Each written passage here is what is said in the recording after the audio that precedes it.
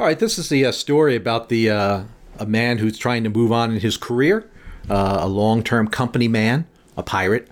This joke, by the way, is registered in the Library of Congress in Washington, D.C. under American Folklore /jokes. I believe last time I looked it up, about a year or two ago, it was like number 7 or 8. Gosh, I hope nothing else is entered there because it's a wonderful story. It's an American story. The famous pirate joke. It was a pirate out to seas for 20 years, but he wanted to start getting home. He was getting a little homesick. His young son was getting bigger. He wanted to participate in more activities with the family. And so he went down to Human Resources, talking to the HR guy, and just to see how he can move from being out on the seas into corporate headquarters. So he had an interview with the HR guy. Well, sir, we really appreciate you coming on down here today. We admire your service for Pirates Incorporated. Gosh, 20 years, and boy, look at all the citations here in your HR record and all your perfect write-ups. And gosh, you are exactly what Pirate Incorporated wants to represent itself to be, and we certainly understand that it's, it comes with time in a person's life that they just want to kind of move on from what they've been doing and maybe examine other things. Gosh, we encourage that here in Pirates Incorporated. Certainly with your knowledge, your frontline knowledge, you are certainly going to bring that information back here to headquarters, and gosh, that's just great overall for Pirate Incorporated. So we thank you very much. I've gone over your battery of tests. Gosh, you've sailed right through these things. Sailed, right? Pirate Incorporated. So you sailed right through these things. So we'd like to have a little humor here. You have to have a little fun at work. So you went right through your test. Your battery test is just wonderful. We're just looking to see where perhaps we can place you so that the best fit for you. You're happy. We're happy. Pirate Incorporated is happy. So again, I've gone through your testing. I just need to ask you a couple of questions, sir, so that we can make sure that that the company is addressing all of your needs, and so therefore, what's again good for you is good for Pirate Incorporated. So, sir, I have to ask you a couple questions. It's just you and I in this room. I'm going to ask you some questions. Nothing leaves this room. So, first of all, to make sure that we have everything in place for you, can you tell me about me peg leg? He goes, yeah, that's really fascinating, sir. I've actually never seen one. Can you tell me more about the peg leg? Let me tell you, matey. We was out there on the boat and it was rocking and swinging. It was full battle, but cannonball unfortunately came ripping through the starboard side of the ship. And well, let me tell you, all of a sudden I needed a peg leg, and my mateys, they helped me whittle this thing. We used fine mahogany from a mast we had stored in below the ship, and so it's an honor to be wearing the mast of a ship as I. But I'll tell you, over time I've not even thought about it. I enjoy when we go to port and we go out dancing, Saturday Night Fever, staying alive. Oh, my Bucky. Oh, we have such a good time. But no, I have no problems. When work needs to be done and things have to be pushed and things have to be moved around, I'm just another matey on the ship, my man. Just another matey. Gosh, sir. Unbelievable. You are inspiring. You are a legend, sir.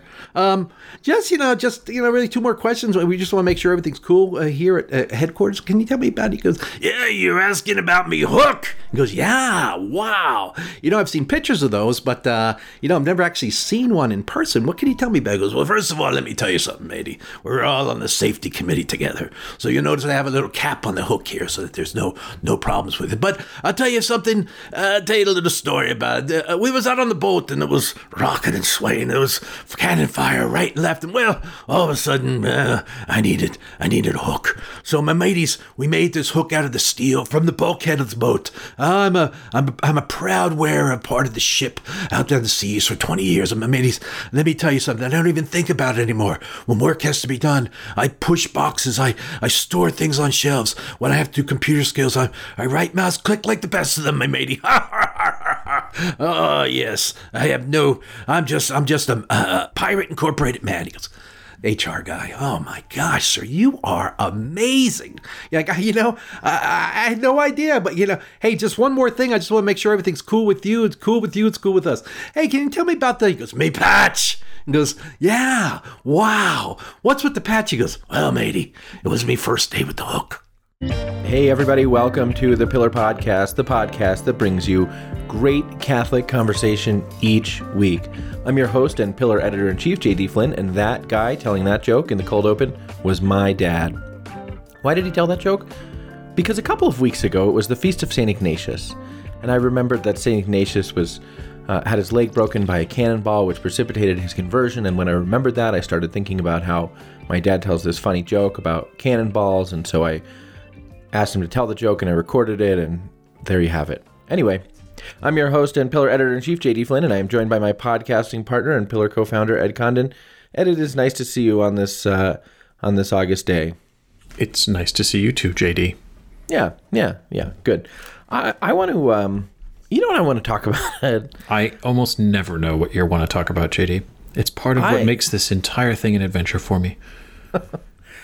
I have been, whatever you're, it's almost an impossible thing to talk about because however you talk about it, people will think that you're talking about politics, and we can talk about the politics of it. But before that, I just want to sort of talk about the personal experience of it. Our nation seems to be in a resurgence, a pandemic resurgence, a COVID resurgence, and that has obviously been going on for quite some time now. But I guess I naively allowed myself to believe that at the time when vaccines started becoming available and people started becoming vaccinated with more regularity, that we were sort of on the tail end of the predominance of the pandemic as a social phenomenon.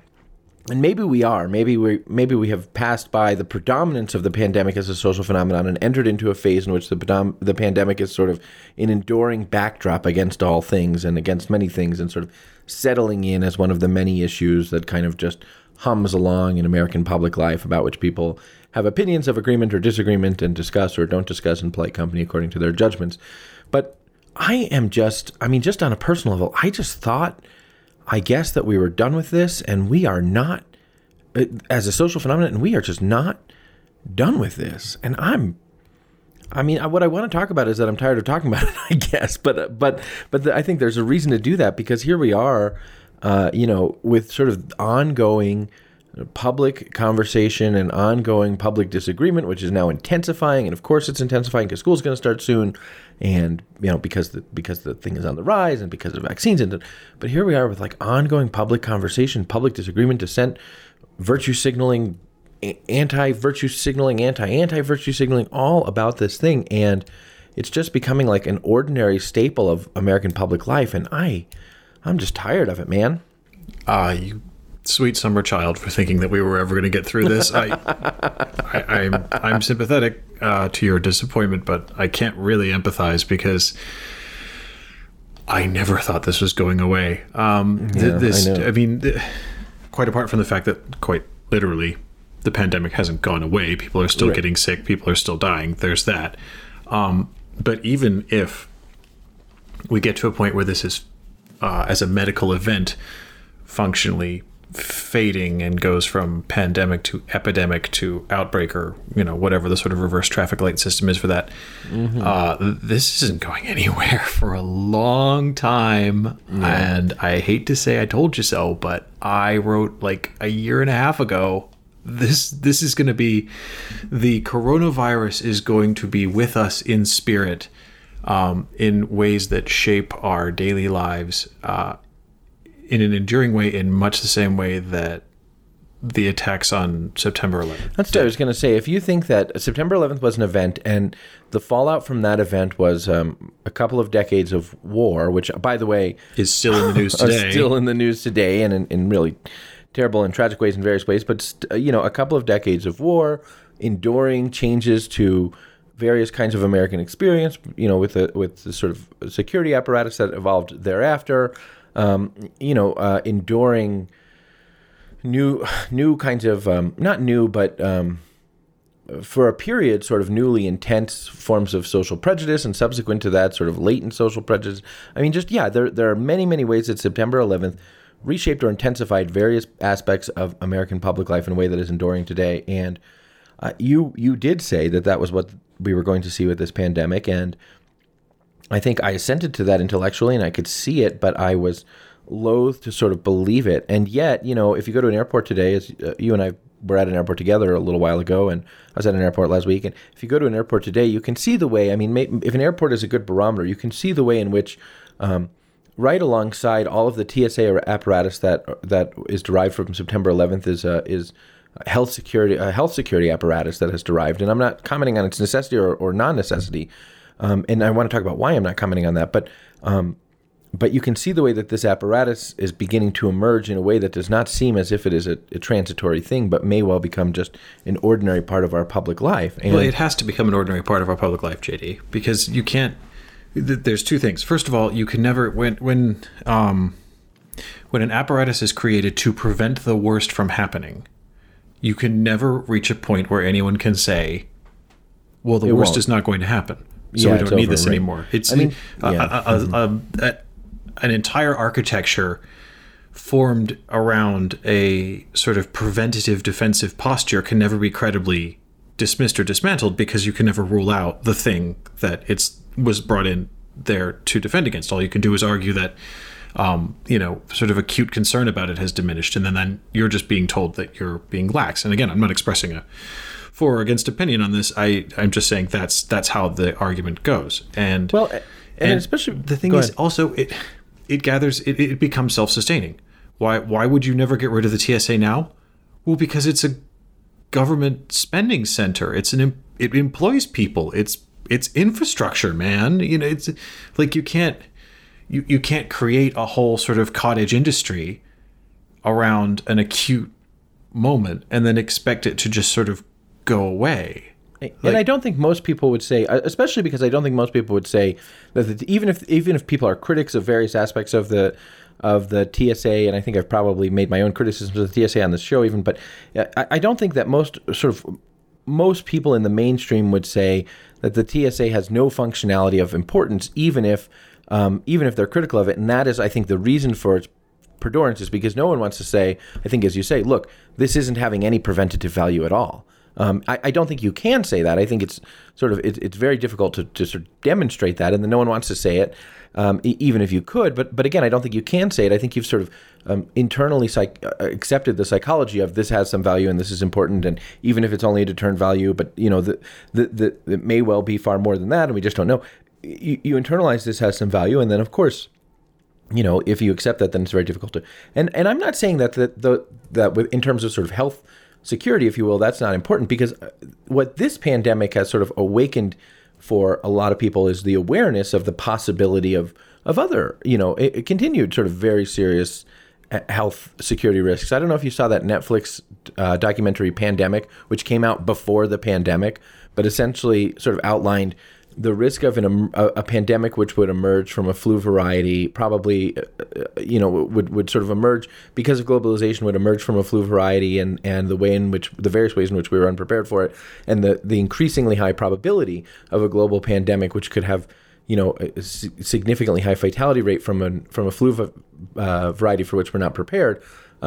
It was a documentary sort of outlining that possibility before COVID-19, but COVID-19 is not that. I mean, that risk of flu variety in those ways has not been sort of eradicated or diminished because we had this other pandemic. In fact, it perdures. And so, there is, I think, a greater awareness of the fact that there is, that our health, that globalization changes sort of the dynamics of our health, and that we don't have sort of immune system. It's not sufficient to have immune systems that are prepared for the local varieties of various things because of the speed at which the world travels.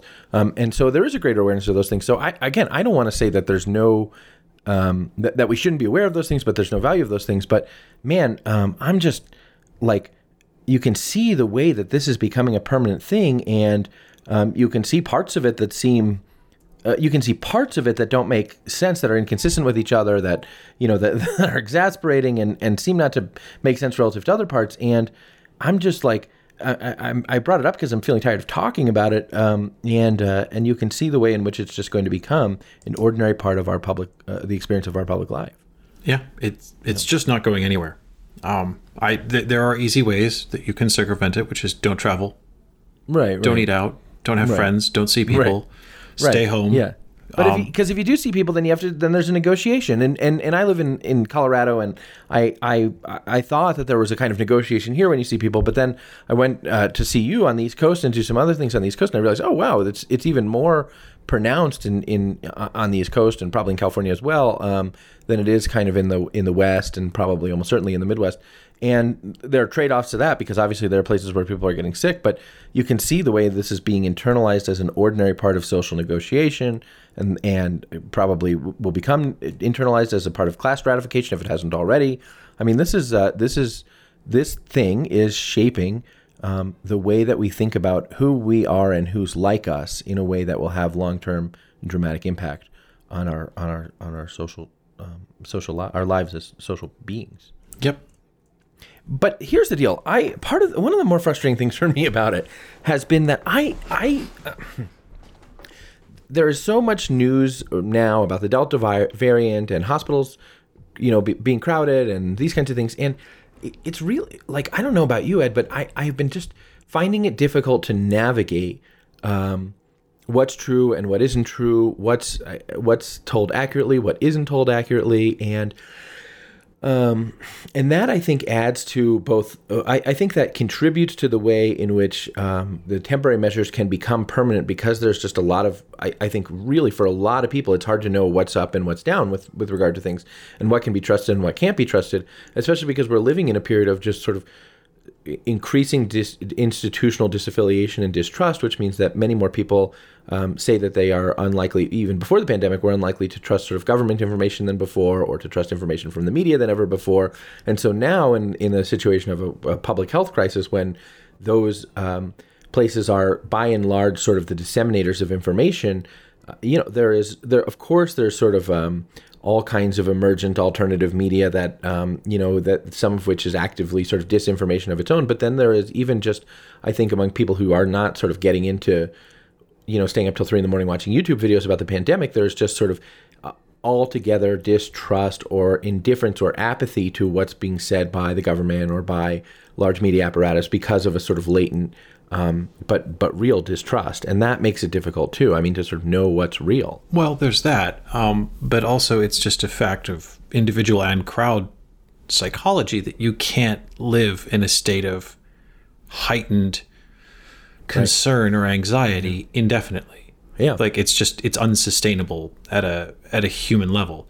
So, everyone can live in a state of sort of advanced anxiety and reaction to the pandemic for, a year. And broadly speaking, there was a lot of buy-in in most places, in most countries, for sort of, a round of lockdown, some of which that went on for months and things like that. And people could do that. But, you can't just keep repeating that cycle and expect people to maintain the same level of perpetual either concern, anxiety, fear for their lives, however you want to phrase it. I mean, it's not sustainable at a human level.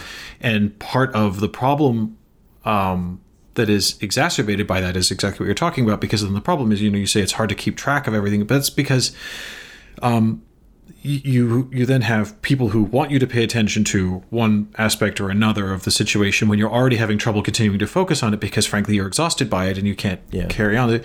Then they have to do more to get your attention in one direction or another, and the whole thing just unravels from there. So again, I'm not proposing to have all the answers. I have my own answer, which is don't go out, don't see people. That's your answer to everything.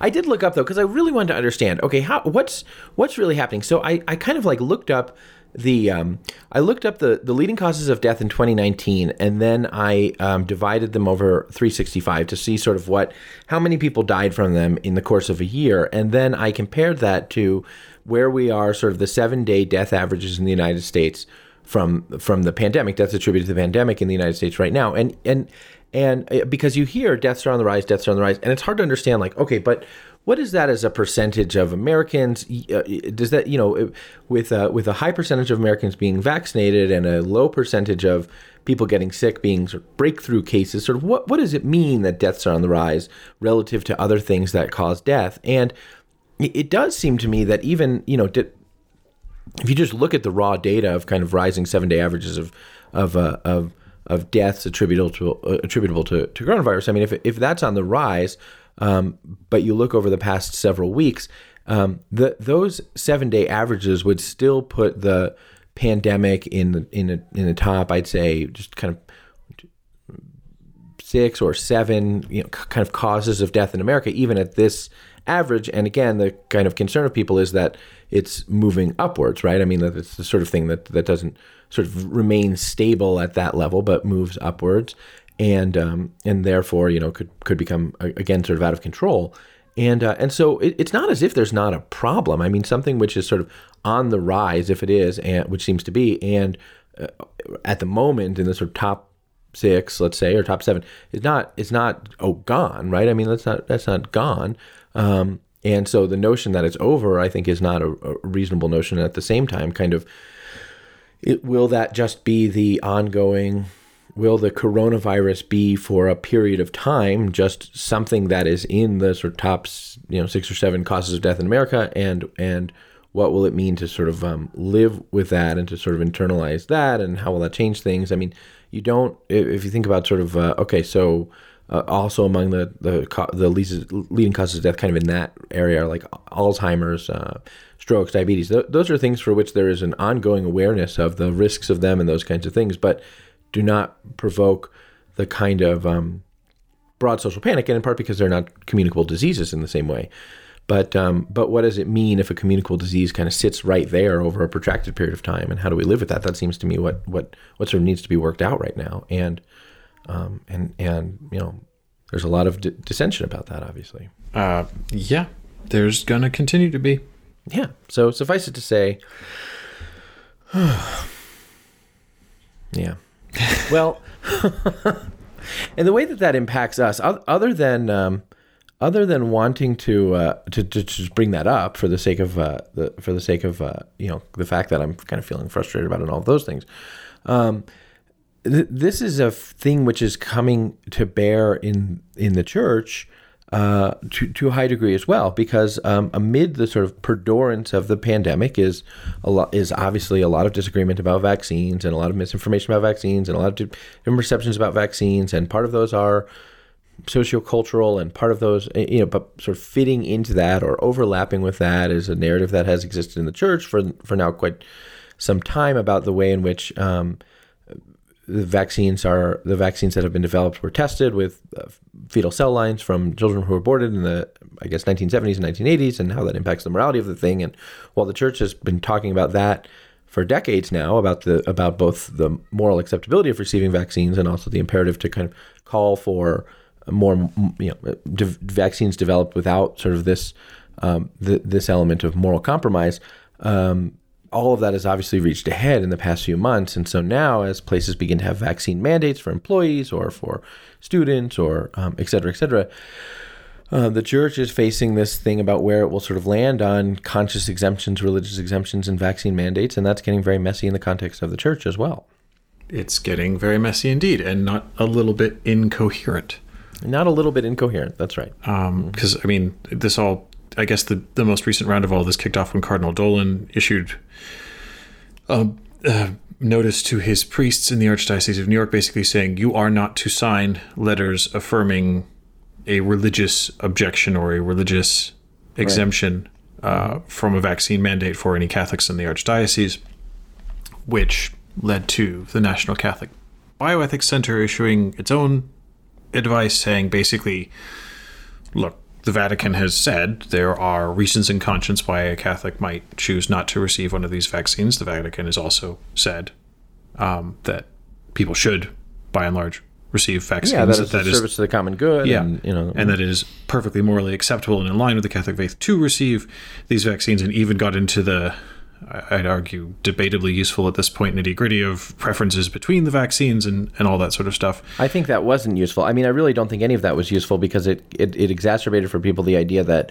there was close moral cooperation between taking the vaccine and abortion, which the Holy See was trying to say there's not close moral cooperation or culpably moral cooperation between this and abortion. And I think all of that kind of this vaccine or that vaccine exacerbated the sense or the argument from some that this is a moral issue, that's an overwhelming moral issue relative to the taking of the vaccine. But anyway, while affirming the preference should be for people to be vaccinated, and everyone in the Vatican got vaccinated, all of this, they said, nevertheless, it is a legitimate exercise of personal moral autonomy and conscience to say you don't even want that remote distant cooperation with the original single abortion in the 1970s, which generations and generations and generations of research later fed into the development of some of these vaccines. So if the Vatican's left this open as a legitimate exercise of moral autonomy and personal conscience, albeit with heavy guidance on your obligation to the common good if you make that choice. You know, that it's not a question of, well, you can just say no and carry on with your life. Absolutely not. There are responsibilities incumbent on you if that's the direction your conscience takes you. It's fine. So what the NCBC said is basically, look, if you do have conscience objections to taking a vaccine, which the Vatican has said you can have, your objections and conscience are fundamentally religious. Yeah, that's where you derive your value system from, so you can't anyway. And then following on from that, the bishops of Colorado published you have a moral obligation to observe your formed to follow your formed conscience, and to the extent that the church doesn't bind your conscience, which the church has not bound the consciences of Catholics in this matter. Now, then the bishops of Colorado issued a template letter, basically of the type that Cardinal Dolan told his priests you're not allowed to sign. Round and round we go. And I think other bishops have now too. I think the bishops of South Dakota have issued a similar kind of thing, sort of supporting religious exemptions, and I think other bishops have begun to do so too. So, yeah, round and round we go, and the criticism is that those who are supporting the notion of conscience and religious exemptions are not sort of sufficiently arguing that the church has been clear that there's not a prevailing sort of moral obligation not to receive the vaccine, and that it's a service of the common good to receive the vaccine. The criticism of those who are saying that predominantly is that they're not sort of recognizing that it's an individual discernment in conscience, and that a person does have a right to make a discernment in conscience, especially when the church hasn't said X or Y is binding in conscience or prohibited in conscience. You know, then one can have the possibility for a plurality of sort of derived opinions for a variety of reasons. And, you know, the church had also held out this idea of the possibility of persons who don't receive vaccines that are tested in this way for heroic witness, although she has said rather clearly on this vaccine, but it would seem that would have to be weighed against one's obligation to the common good and the importance of receiving the vaccine for the common good, et cetera, et cetera. So it is becoming a back and forth thing in which lines have been drawn rather deliberately, and I suspect more bishops are going to jump on those lines in both cases. Yes, and this, I don't know, I find the whole thing very unedifying and problematic. It is, I genuinely don't know I certainly don't know what the correct quote unquote response to all of this is for the bishops to take, and I don't even know what my preferred response is, because it hadn't occurred to me that Catholics would be going to their parish priests, for example, and saying, can you sign this letter saying I have a religious exemption to a vaccine mandate or whatever. But clearly some are so doing. And, you know, I it's not that I can see both sides of the argument on this. It's that any logical train of thought I try to follow ends up being a circle. So, okay, you have freedom of conscience, but you don't necessarily have a right to the church validating your exercise of the freedom of conscience in one particular way, so why should you get a letter? But on the other hand, if you have legitimate freedom of conscience within the church to make a decision, then the church doesn't have the right to basically say your exercise of freedom of conscience falls outside of your Catholic identity because you haven't exercised it in the preferred way of one or other church leader or local bishop. On the other hand, you know, I don't know. It doesn't. There's no. It's extremely messy, which is a problem. And the problem here is that people fundamentally want to be told what to do. And do they want? Or I wonder if people fundamentally want to be told what to do, or if people fundamentally want bishops to say that one ought to do the thing that they already think they ought to do. Well, that's what I mean, really. Yeah, I don't think that there's a whole cadre of even practicing Catholics saying, please tell us what to do, so much as I think that most people have made up their minds and then are saying, please affirm that mine is the thing. Or please don't say something that's contrary to mine because I'm worried that other people will believe it or something like that. But it does seem that most people are looking for an affirmation. And that's why I think actually this is a mess, in part, because I think there is a grave...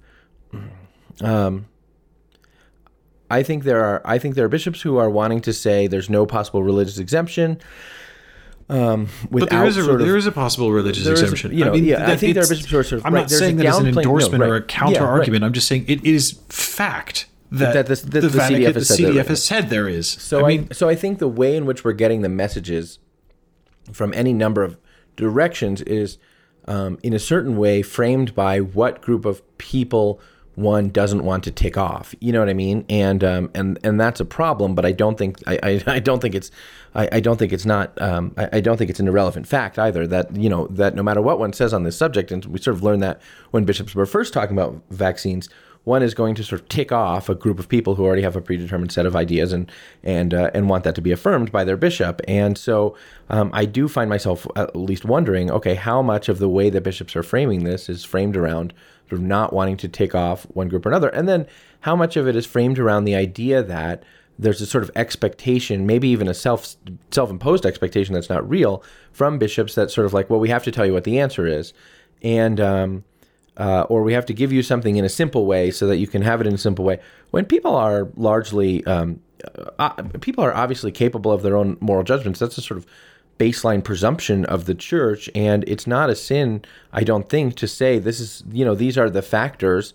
The church has said, yes, it is a discernment you must make. You don't have to do anything. You can't be, you shouldn't be forced to do anything.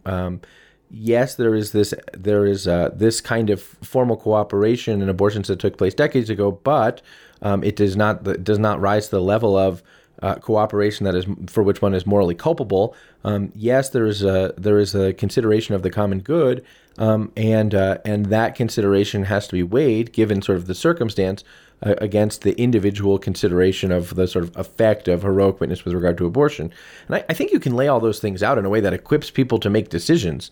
And I know that sort of how I view that weighing exercise. But at the end of the day, I think that's what the church has to do, is just lay that stuff out in a way that equips people to make decisions. And I would agree with that. We have a kind of moral responsibility to make those decisions. Well, we have to make those decisions. That is true. Right. I think there's also the possibility that and it would be nice to see some thoughtful engagement from bishops on this, because it seems to me that the level at the moment is bishops are either saying, yeah, you have to get the vaccine. Go get the vaccine. You have to. And others saying effectively, no, you don't have to. And if you want me to write you a note saying you don't have to, I'll do that. What I would like to see, though, is, what are these letters for? The purposes of these letters are basically saying, they're not certifying the moral judgment of this person likes not to get the vaccine for religious reasons. They are certifying a religious exemption to a vaccine mandate, if I've understood this correctly. Now, here's the thing. You can correctly, or at least licitly, make the moral determination not to receive the vaccine, but that does not necessarily lead to and therefore you should be exempt from the consequences of not conforming to this vaccine mandate by an employer or a school or whatever. And I think this is an important distinction to make, is that you're not, it's possible for the church to validate and affirm the moral autonomy of Catholics who don't want to receive the vaccine, but at the same time say, well, hang on a case-by-case basis, that doesn't necessarily mean you get to have your common good obligations waived. Because it's one thing to say, no, you absolutely have a religious freedom right and a freedom in conscience right not to receive a vaccine that you don't want to. It does not follow from that you therefore can not receive the vaccine, but you get to go do whatever you want, as if you were vaccinated, which is a totally different thing. So, for example, I remember a few years ago when we were in a previous life on a previous podcast, and I forget what the context was, but vaccines came up. We were discussing this. And the situation in Italy at the time was what I considered to be and this was way pre-pandemic, before any of us ever thought there was going to be such a thing as a pandemic, let alone had heard of a coronavirus or anything like that. And there was what I considered to be a reasonable compromise, which was children attending state schools in Italy were required to receive certain vaccinations because there was a resurgence in certain diseases that had basically not been common amongst children for a very, very, very long time because of vaccination rates. But I forget why. I think it might have been concentrated waves of immigration possibly was reintroducing, or whatever the reason was. But there was a dip in the sort of general herd immunity. And so there was this thing of, if your kid is going to come to state school, you have to have these vaccinations in order to be able to enroll in the school. You have a right to enroll in the school, but the right is qualified by you have to serve the common good by receiving these vaccines. You have the freedom not to receive the vaccines, or in this case, not to have your children receive the vaccines, but that means that you can't then exercise your right to send your kid to this school. And that, to me, seemed like an uncomfortable but reasonable balancing act of rights there. And I think the same is more or less true in this situation. Not blanket, but, more or less adapted case by case. There are some, not everything is a situation of, I want to go to this place. Should you be able to get a religious freedom waiver to say, well, I want to go to my favorite bar, without receiving a vaccine, and they want, proof of vaccination at the door? No, you don't have a right to go to the bar if the owner of, whatever. So I don't know. I just would like to see, in and amongst the sort of more systematic treatment and sort of, leading of grown-up thinking through that you're talking about, I would like to see some better engagement with. This is not about priests or bishops signing a letter saying you must or must not, or have to or do not have to receive a vaccine. This is about, where does your obligation to the common good, where does the rubber meet the road on that as you exercise your moral autonomy in your decision whether or not to get a vaccine?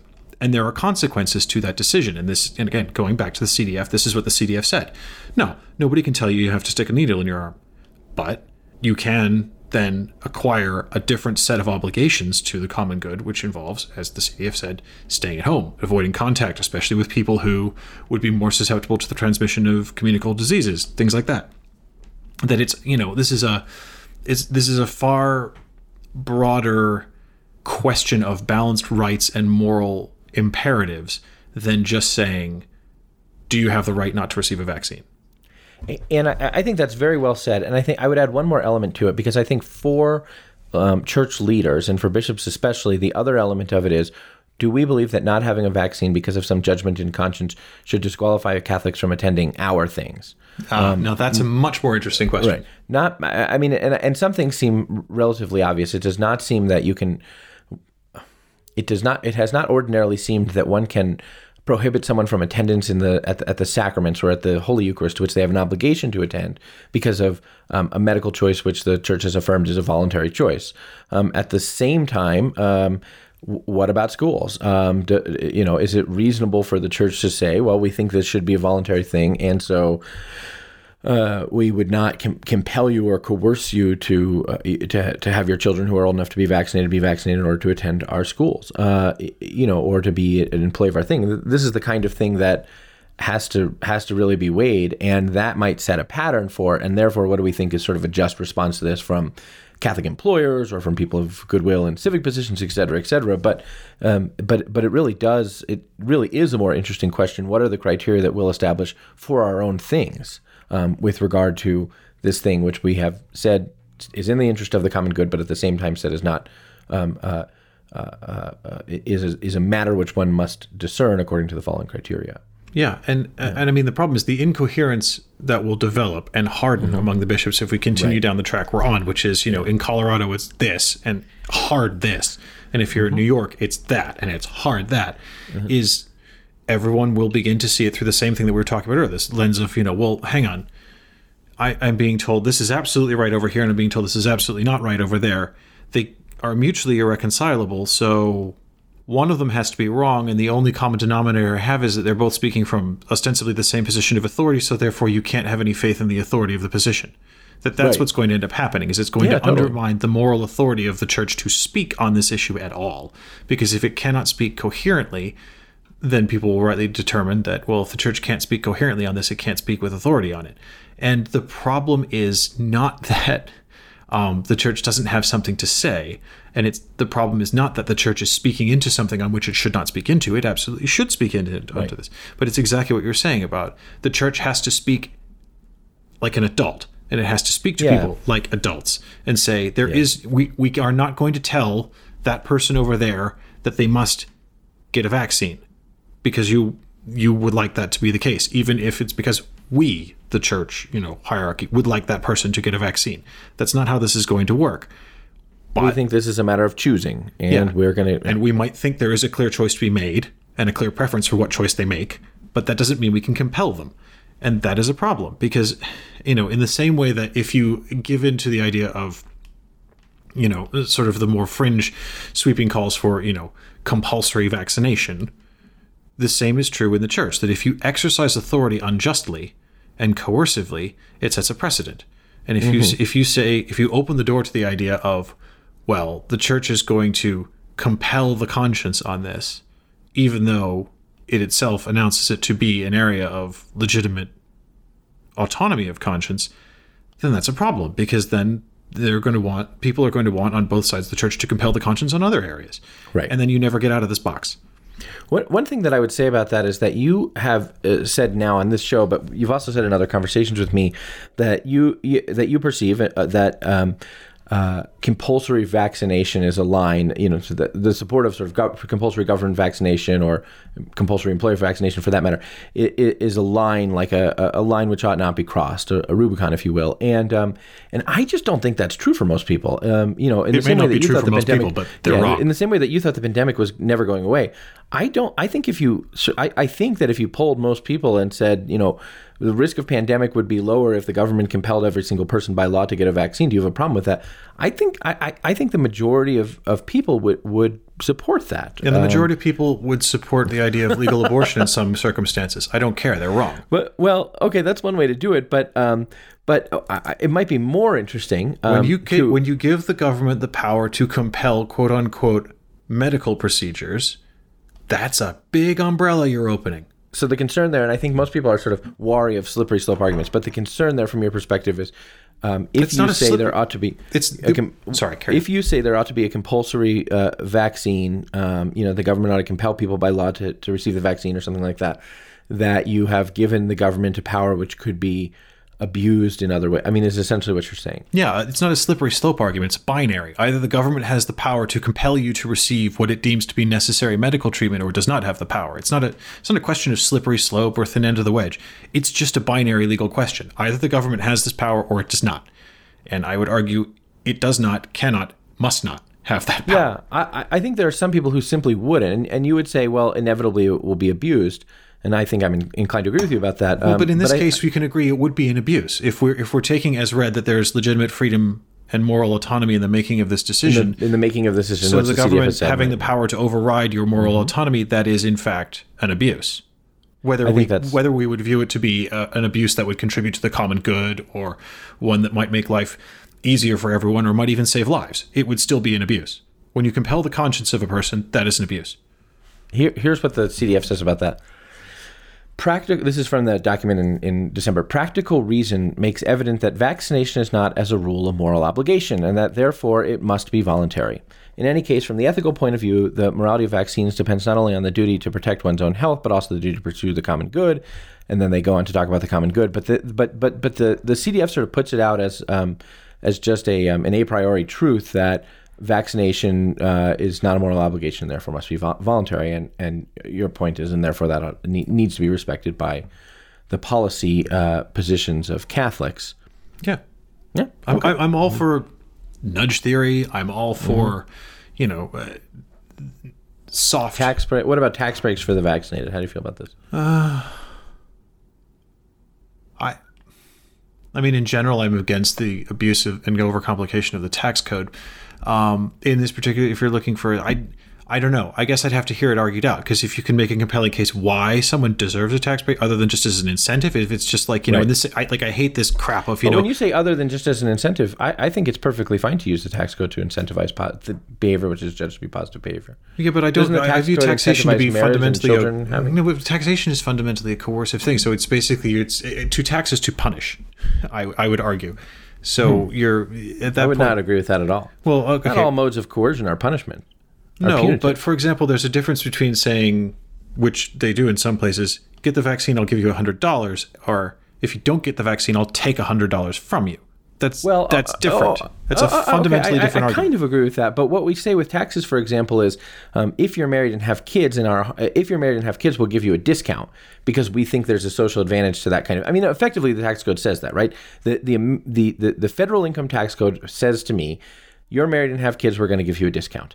And that that discount is my having dependents and all these things, and then mortgage insurance is a discount because the federal government wants to encourage home ownership. There are any number of ways in which the federal government sort of tries to incentivize behavior that it perceives to be good in the way that it gives me discounts on my taxes. Well, that may be true. All I can say is the federal government is either doing a terrible job or nothing at all to incentivize me, because I'm paying a lot in taxes and I don't appear to be getting any breaks whatsoever. Well, you live in the high tax part of the world. I do. Although I've only ever lived in high tax. I mean, I do say this is as bad as you think living on the East Coast is bad for tax purposes. Try living in the UK.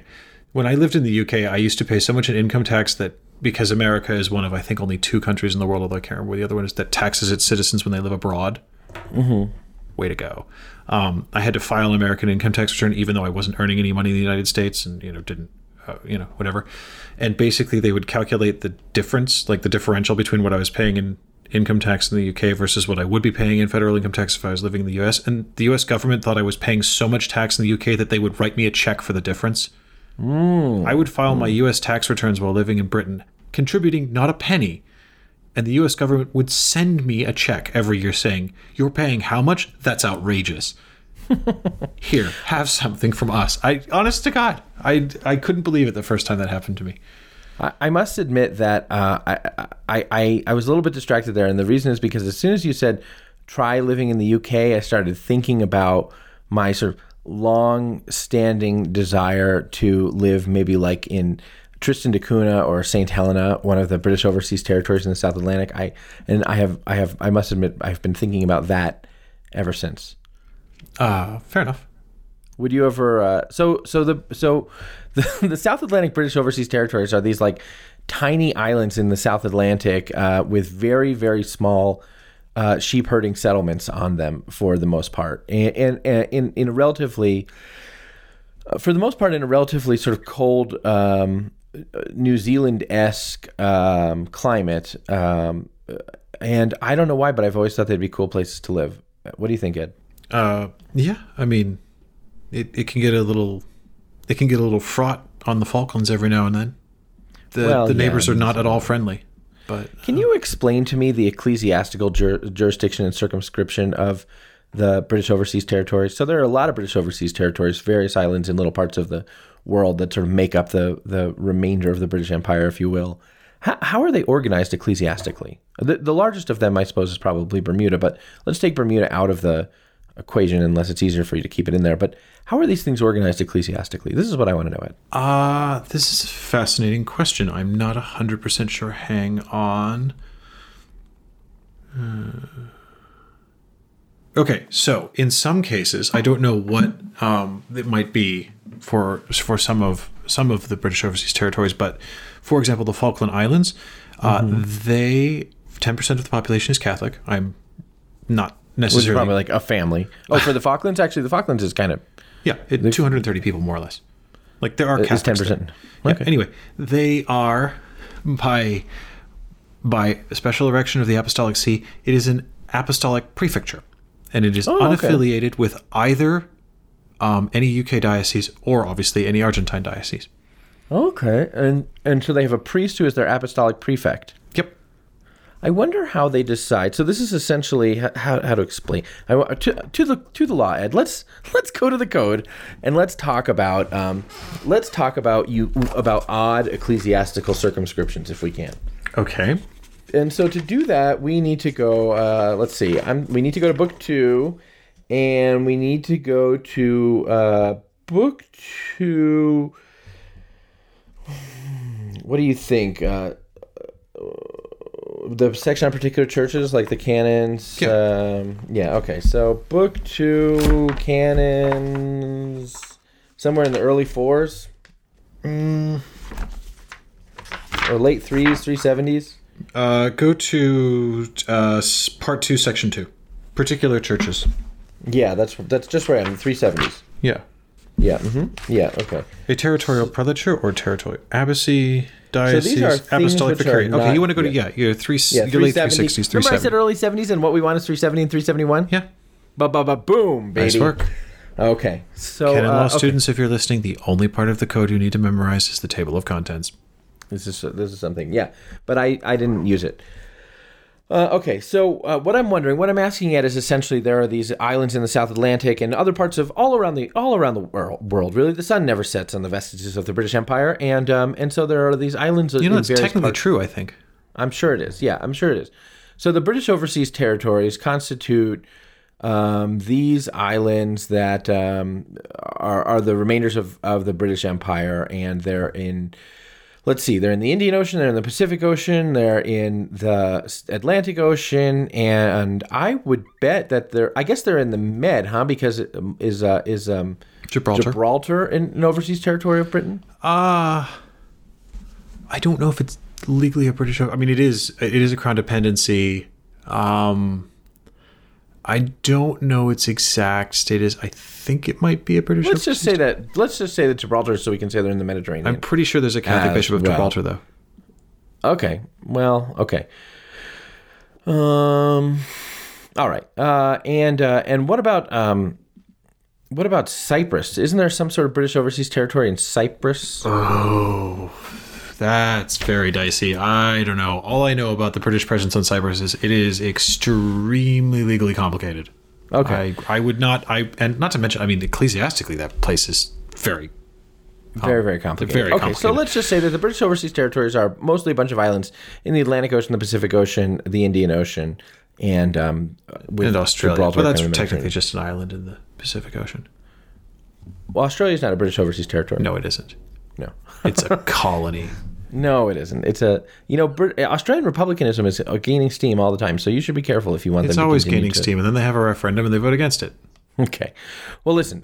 So what I'm asking at is essentially... You love it, really, Aussies. You do. You know you do.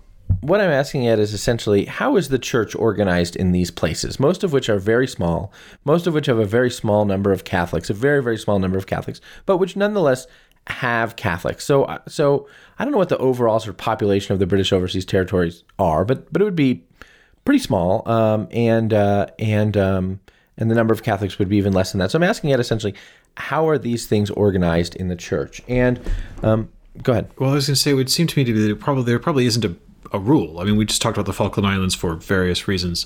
Is an apostolic prefecture or vicariate, I forgot what I said now, one or the other, but unaffiliated with either the hierarchies of Great Britain or its Bolshie neighbor, the Falklands Bolshie neighbor. And other places have, I think, bishops and their own diocese. So, for example, the United States has effectively overseas territories. Right. Mm-hmm. But most of the, No, but even then they're affiliated. So, for example, there's Guam, which has a bishop. A diocese. It's an archdiocese, in fact, and the archbishop was appointed a couple of years ago and used to be an auxiliary of Detroit, I think. And where do they conference? What conference? So Guam used to conference with the U.S., but now it conferences with the bishops of the Pacific region. But then there's the Turks and Caicos, I think, which is the sole suffragan diocese of the Archdiocese of Washington. Right. Yeah. Mm-hmm. And do they conference with the USCCB? I don't know. I don't think they do. I think they conference with... Is it Turks and Caicos or the British Virgin or American Virgin Islands? Diocese of St. Thomas in the American Virgin Islands. Okay, that's what it is. Sorry. Yeah. Mm-hmm. And I don't think that he is a member of the USCCB. I think he might come, but I don't think he's a member of the USCCB, but he might be a member of some sort of a Caribbean Episcopal Conference or something like that. Mm-hmm. But this is what I mean, is there doesn't appear to be a hard and fast rule. Right. Sort of they're established and sort of figured out on a case-by-case basis. And to come back to the code, there are a number of sort of options for small areas, sort of small parts of the world that are for some reason not dioceses or not archdioceses, and we can read about them in the 370s. A diocese in 369 is a portion of the people of God which is entrusted to a bishop for him to shepherd with the cooperation of the presbyterum, so that adhering to its pastor and gathered by him in the Holy Spirit through the gospel and the Eucharistic constitutes a particular church. So a diocese is a portion of the people of God led by a bishop which constitutes a particular church in which the one holy Catholic and Apostolic Church of Christ is truly present and operative. But there are some things which are kind of like dioceses but not raised to the level of diocese. A territorial prelature, or a territorial abbacy is a certain portion of the people of God, which is defined territorially, and whose care, due to special circumstances, is entrusted to some prelate or abbot who governs it as a proper pastor, just like a diocesan bishop. So a territorial abbacy is a sort of was a fairly common historical thing, which is now not especially common. I don't think there are very many at all. But effectively, the abbot of a monastery in a place is, for all intents and purposes, also the diocesan bishop for the Catholics in an area of proximity to that monastery. And sometimes even a nun. Can an abbess? There were mitred abbesses. There were mitred abbesses, but I don't think that they can have. I think you need to be a priest to have a functional law equivalent to diocesan bishop. I think you need to be a priest, therefore an abbot could be a territorial abbot, but I don't think an abbess could be a territorial abbess. Although an abbess can wear a mitre in a liturgical procession, which is ordinarily the symbol of a bishop's authority. But anyway, going back to that, I'm not sure if it was ever formally this, but like the Archdiocese of Dubuque in Iowa, for a long period of time, its bishop always derived from the same monastery. Its bishop was, for a long period of time, a Benedictine. Someone's going to know this sort of better than I do, but was a Benedictine, and I think always sort of derived from the same monastery. And there are a couple of places in the American West that have that characteristic. And so, those weren't formally territorial abbacies, but there were dioceses that had a sort of formal association with a monastery of one kind or another, and so that's kind of the same. But then there are some places where, in fact, the abbot of the place was indeed effectively the diocesan bishop for a period of time, and that still exists. But a territorial prelature just means that a priest is sort of placed in charge of a place, that a place is not going to have a bishop, maybe because it's very small. Why else would you have a territorial prelature, Ed? It could be actually for diplomatic reasons. It could be parts of the world where practice of the faith is persecuted dramatically. I think there are some territorial or apostolic vicariates and territorial prelatures for different countries in the Persian Gulf. I think that's right, where you would not want to appoint a diocesan bishop for reasons of of sensitivity with the government or the possibility of prompting. Well, and also there are certain expectations of a diocese. Mm-hmm. An expectation of permanence, for example, that once you erect a diocese formally, it's going to be there forever. Mm-hmm. I mean, history has shown that's not always the case, but nevertheless, that's the expectation. Yeah. And so parts of parts of the world where the faith is still taking shape, still gaining roots, and so, for example, there are places where generally speaking, the diocese is expected to be, when erected as a diocese, to be reasonably self-sufficient. Mm-hmm, that's right. Both, not just in terms of finances, but also in it will be able to have its own seminary, produce its own priests, have its own vocations, that sort of thing. So places where the faith is just taking root don't tend to be erected as dioceses for those reasons until it hits those criteria. And so you can have territorial abbacies and territorial prelatures, which are sort of a permanent thing where we don't think we're going to appoint a bishop to this. Or we can have apostolic vicariates or apostolic prefectures. The difference between a territorial prelature and an apostolic prelature is that a territorial prelature is probably going to remain sort of a place that is autonomous from the governance of any other diocese and entrusted to a priest. It's got lines on maps that aren't likely to change. It's a perfect example of effectively what I think the British Overseas Territories are for the most part, a parish. Effectively, you need something that is the size and functionality of a parish, but in a place that is very, very far from anywhere else and not conveniently sort of subject to the jurisdiction of a diocesan bishop. This would be a territorial prelature. An apostolic prelature or an apostolic vicariate is effectively something which is on the way. I've been saying prelature, but actually an apostolic prefecture, it doesn't matter. But an apostolic vicariate or an apostolic prefecture is something which is on the way to becoming a diocese. And that might be a place where political circumstances make it very, very difficult to be erected as a diocese. Well, and in those cases, the line of authority is slightly different because the apostolic vicar or apostolic prefect is governing directly in the name of the Pope. that it is. It's basically it's a Roman colony, if you like. On paper. Right, Whereas exactly. a territorial prelature or territorial abbacy, they are functioning as if they were the diocesan bishop for all intents and purposes. That's a great distinction. So rather than being the vicar rather than exercising authority vicariously in the place, so that an apostolic vicariate, an apostle, perhaps they are a bishop or perhaps they're a priest, but someone is exercising the Pope's authority vicariously in a place. Whereas in a territorial prelature, this care is entrusted, but it is not the vicarious authority of someone else, but the authority of one's own office. Yeah. So if I move to Tristan da Cunha or St. Helena or something like that, probably I'll be under the governance of a territorial prelate or something like that. You think, huh? That seems likely. Seems likely. Cool. They have a lot of sweaters. Okay. Yeah. Okay. All right. JD, would you like to play a game? Sure. This isn't it's not a game per se. Okay. But what it is, I don't know. Would you like to play a game? Yes. Okay. This isn't a game. It's kind of a game. This is a diversion. This is the point. This is the point where they're like, it's not a game for you, and then a bunch of kids push you down on the playground or something like that. Okay. I don't know what's about to happen to me, but I don't love it. This was sent in by a dear friend and listener. A listener sent us in a game. Well, a suggestion for one, and I agree that this is good content, and so we're going to do it. Okay. And basically, JD, you were born on the East Coast. I don't like being on the spot. Am I going to be on the spot here? Yeah. You were born on the East Coast. I was born in a small town. Well, that's not true, but okay. Yeah. You were born in New Jersey. I was. You were educated in the Midwest. Yeah, you were. I was educated in the Ohio Valley. See, I don't know if you really want to. I don't know what to call Eastern Ohio, but I'm not sure Midwest is quite the right thing. I mean, sort of Eastern Ohio has elements of Appalachia. The Midwest starts north of the Ohio River and east of the 13 colonies, as far as I'm concerned.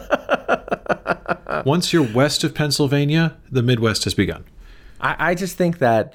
I mean, so you could throw a rock from my dorm to West Virginia. Is that the Midwest? Well, everyone's got borders. I mean, that's what it is. Fort Steuben, border to the Midwest. Anyway, Fort Steuben. Oh, anyway, okay. You were born in New Jersey. You were educated in Ohio, and you now live in Colorado. I do. I think it'd be fair to say that you have spent time about me across the width of this nation. Oh, I've been everywhere, man. That's a great song. Yeah. I think it would be fair to call you, if not representative, a Renaissance man, if you will. No, I was in fact going to go the other way and say, would you say you were a typical American? A typical American? Typical American? Can you typify America? I think you can, having lived everywhere, and I don't know why I'm being asked these things. People. Let's get to it. Oh, well, let's get to it. Yeah. Well, okay. So a survey was taken by YouGov recently, which was sent in by YouGov is a sort of polling. Yes, they're a polling company. But it's not. I don't think they do polling in a formal and scientific way. I think it's more like they have a bunch of online surveys. Is that right? No, they do the other thing too. YouGov are a very serious polling outfit. Okay. Well, sorry about that, guys. In addition to, but they also do some online. They also do online survey sampling and things like that. They're a big company. They do a lot of different stuff. Anyway, there was one survey that has been floating around recently, and it involved what your average American, how they felt they would stack up the fighting the animals thing. Yeah. I've seen this. I have seen this. And I looked at this and I was surprised. Thought of me. I looked at this and I was surprised by some of the results and what people, how people fancy their chances against different things. And I wondered, where you would land on a few of these, how you felt you would stack up against Mother Nature. So we're going to have sort of zoological deathmatch, if you like. Okay. Would I beat this animal or that animal? Yeah, so the idea was action. These people were polled with a question: would you beat a certain kind of animal in a fight, essentially an unarmed fight? An unarmed fight, yes. And part of, I think, the news hook about this was that Americans were more likely to say that they would beat various kinds of animals in a fight than Britons were. They were, yes. Mm-hmm. They very much were, which I thought was very interesting. What does beat mean? I mean, does the thing have to For the purposes of this is an all or nothing thing, JD. So you live or die. No, really? Two heartbeats are walking into this ring, and only one is walking out. I don't like the idea of killing an animal just for This isn't for sport, JD. You're doing this to. You're doing this. Like we're walking into a ring, Ed. We're walking into a ring. A bell's but you're not ring. choosing it. This is. What? This is just. I'm sorry. Someone's not walking out. It's either going to be you or it's going to be the animal. The most sort of the weirdest version of the most dangerous game. Okay. And you want to give me these animals and see if I think I could win. All right. Now, you don't have this in front of you, I hope. I don't have this in front of me. If you do, you're on your honor not to. Because part of this is I want to see where you think you stack up relative to the average American and relative to the average English. But it's a binary question. Do I think I could beat the thing, or do I not think I could beat the thing? Yes. Yeah. Okay. Okay. So we'll start at the bottom. A rat, JD. Do you think you could take a rat? So the question is, do I think I could beat a rat in a fight? Yes, an unarmed fight. You versus rat. Man versus rat. JD versus great. rat. Now I have some questions. Is this ring? Now, in which we find ourselves. Okay, yeah, I grant you that terroir is sort of a thing in some of these matchups. It's a serious issue, yeah. But we've got to have a leveler. So we're just going to say you are in that this is a defined... A wrestling ring with walls around it. Yes, but no ceiling. Mesh around it. No ceiling. Yeah.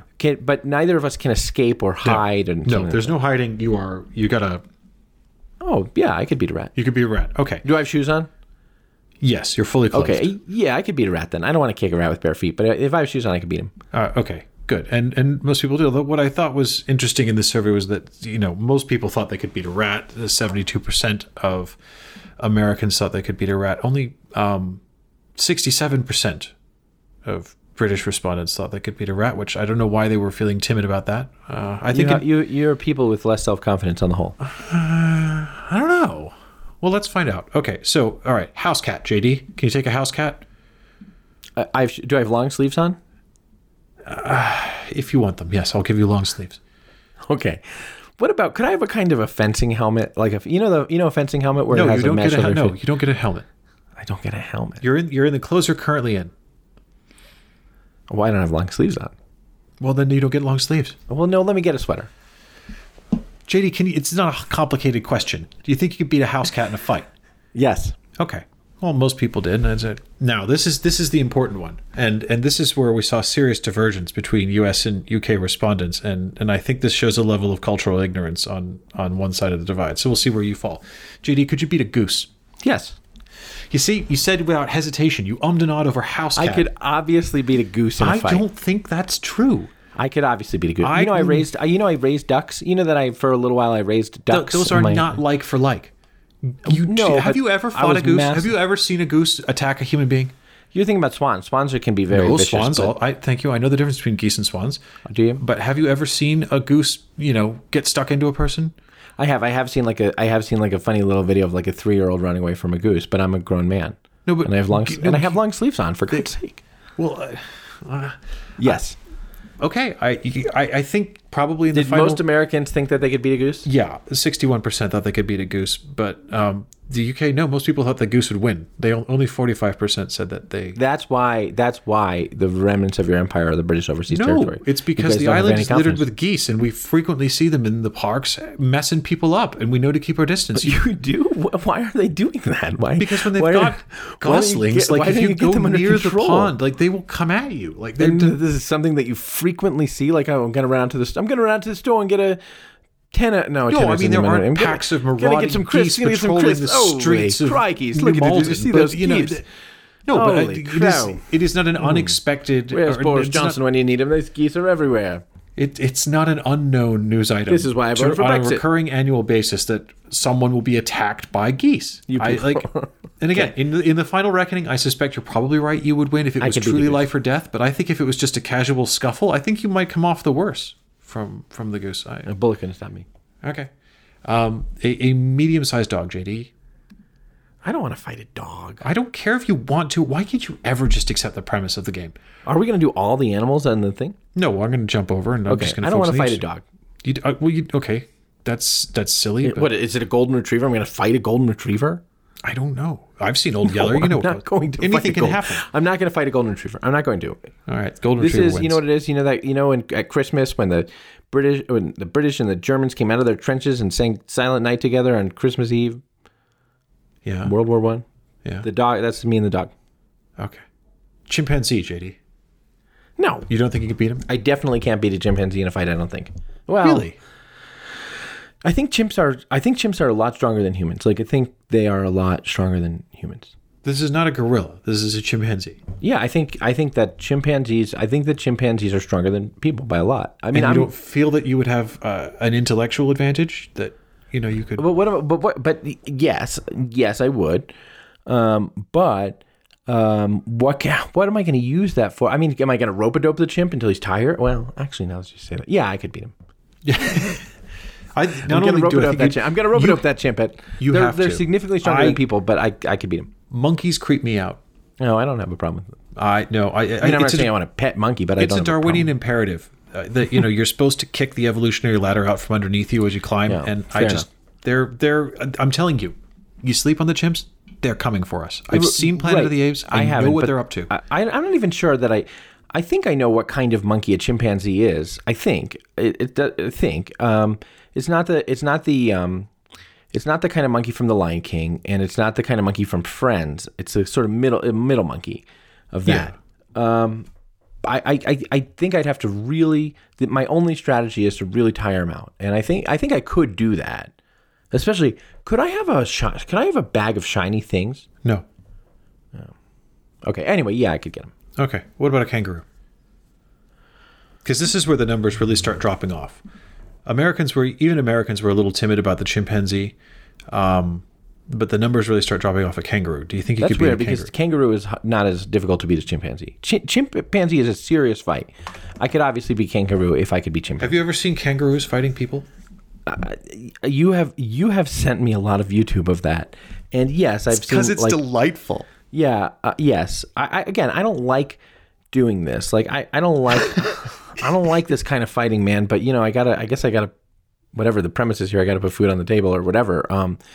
But chimpanzee, if this was a video game and you were kind of going up, it was like Punch Out, Mike Tyson's Punch Out, but you're fighting animals. Chimpanzee would come after kangaroo.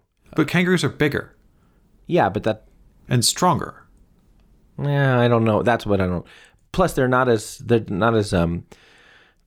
don't have the kind of like flexibility and limb control and things like that. I know you're thinking the feet, but I have a strategy already where I'm going to get. All you have to do is get behind the kangaroo. Two options, right? One, so get behind the kangaroo, step on his tail, and then punch him about the head. Or two, and this is where they really don't like it, but if you can do it, you're going to win. Get in the pouch. If you can get in the pouch, that kangaroo is done. I mean, for a lot of reasons, one of which is that you sort of trigger a maternal instinct and the kangaroo thinks that you're its baby and it stops fighting, and then you just uppercut, pop. That may work. I mean, I'm pleased that you're bullish on your chances with the kangaroo because, again, most people did not. 14% US and 5% UK thought they could beat a kangaroo. I'd be interested to know the Australian numbers on this because, again... Do you think you could beat a kangaroo? Yeah. Yeah, okay. I do. But, I mean, I have watched also a lot of Australian YouTube, so I know. I feel like I have... You know the pouch strategy. I feel like I know the moves the kangaroo's going to come with. Mm-hmm, and I think as long as you're no more than 8 beers in, you should be able to handle yourself. That seems to be the over-under on my video review of this. Okay.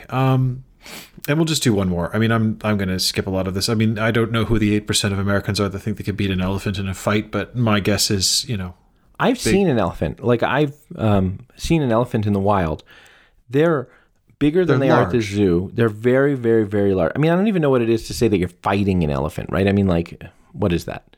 I honestly, if they're the 8% of people who think they'd win in a fight with an elephant, I'd say, good luck to them. That's just Darwinism in action. But again, I don't want to fight an elephant. I don't either. Because the elephant would win. I got no problem with the. Okay. Now and finally, JD, but this is the sort of big boss of the ladder by common consensus is grizzly bear. Could I beat a grizzly bear in a fight? Yeah. For God's sake, no, of course not. All right. Well, what percentage of Americans do you think said they could beat a grizzly bear in a bare knuckle fight? Here's what I would guess. Lots of dudes in their 20s who live in Washington, D.C. and have an entry-level position at a sort of lobbying organization or government agency. Lots of... so that's that demographic.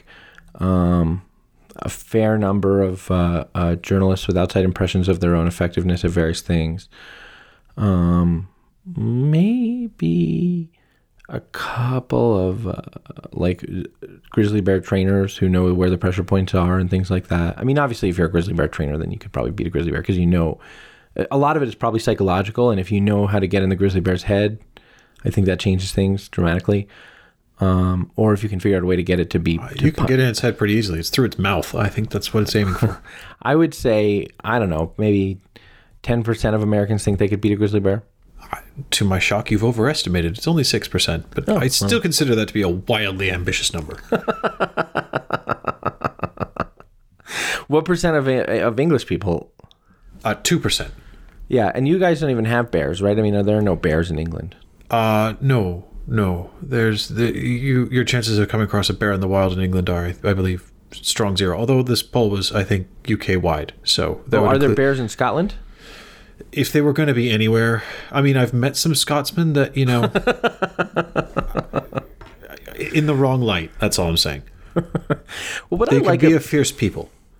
You know what? Is it possible that there are polar bears in Scotland? No, there are no polar bears in Scotland. Okay, I mean, Scotland crosses the Arctic Circle. Some of the very outer islands might, but I'm not aware of that. Oh, okay. I thought Scotland. It gets. I mean, the outer Scottish islands get pretty snuggly with the Scandi countries, but I don't think it's Arctic Circle territory. Okay, all right. I thought that some of the Hebrides maybe were north of the Arctic Circle. Maybe they are. I'm not aware of it. Well, this is what I like about August is that we have time to do this because August is, again, for those of you who are waiting for more news stuff from us, just a reminder that August is, again, sort of the great news slowdown of the church, which gives us the opportunity to talk about the bear fighting. And Ed, I've been glad to do that with you, and I'm looking forward to whatever next week may bring. Me too. All right. The Pillar Podcast is a production of Pillar Media and Ed and JD Production. I'm your host, JD Flynn, and I'm joined by Ed the Grizzly Condon. Or, no, actually, no, that's not right at all. I think that's not the nickname for you at all because you want the most intimidating animal on that list. I'm joined, my friends, by Ed Gooseman Condon. We'll see you next week.